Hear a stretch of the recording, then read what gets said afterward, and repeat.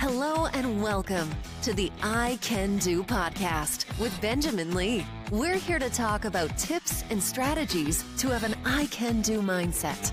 Life is what you put into it. Get the most you can. Here's your host, Benjamin Lee.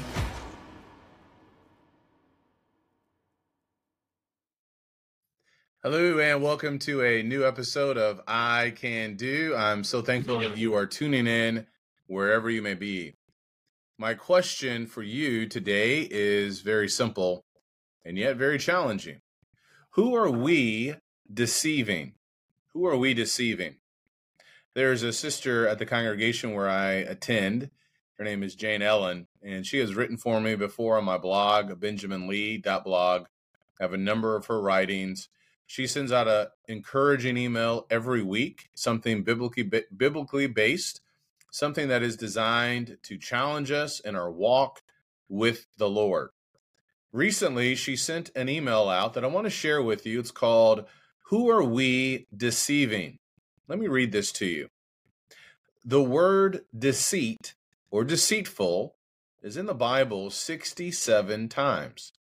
The word deceive means to cause someone to believe something that is not true, typically in order to gain some personal advantage.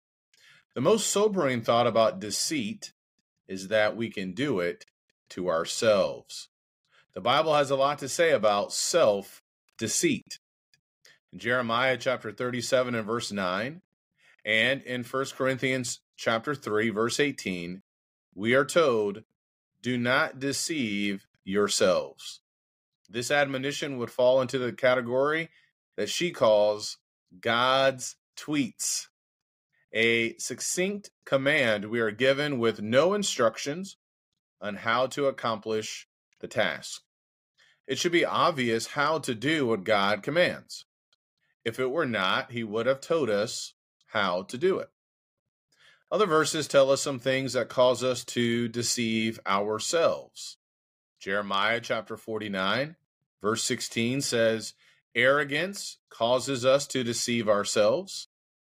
Galatians chapter 6, verse 3 says, if we think we are something, we deceive ourselves. James chapter 1, verse 22 says, if we hear God's word, but do not do it, we deceive ourselves. James chapter 1 and verse 26 says, if we think we are religious, but cannot control our tongue, we deceive ourselves. 1 John chapter 1, verse number 8 says, if we say we have no sin, we deceive ourselves. So, when we deceive ourselves, we are causing ourselves to believe something that is not true about ourselves. Now, the question is, why would we do this? What good will it do? What do we think we will accomplish? Further, in James chapter 1, a person who deceives self is like a person looking in a mirror and then forgetting what he looks like. The opposite of self-deceit is a person who uses the Bible as his guidebook or his mirror and acts on what he reads.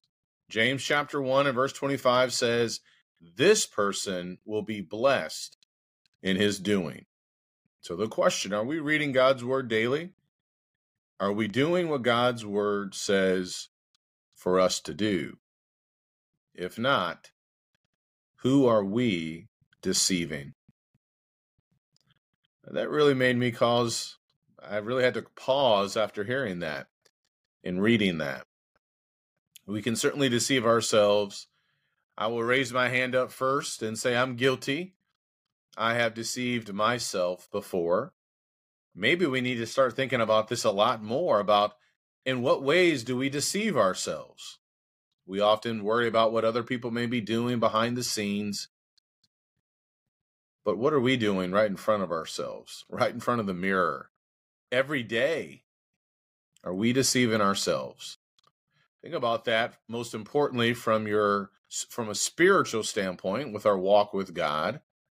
We can also think about that, I think, in a lot of different ways, right? With our finances, with our health, with so much more. But most importantly, our faith is what matters. Our soul is what matters the most. Who are we deceiving? Let's not deceive ourselves. Rather, let's be blessed in all that we do by listening to what God has to say. Thank you so much for tuning in. May God bless each and every one of you.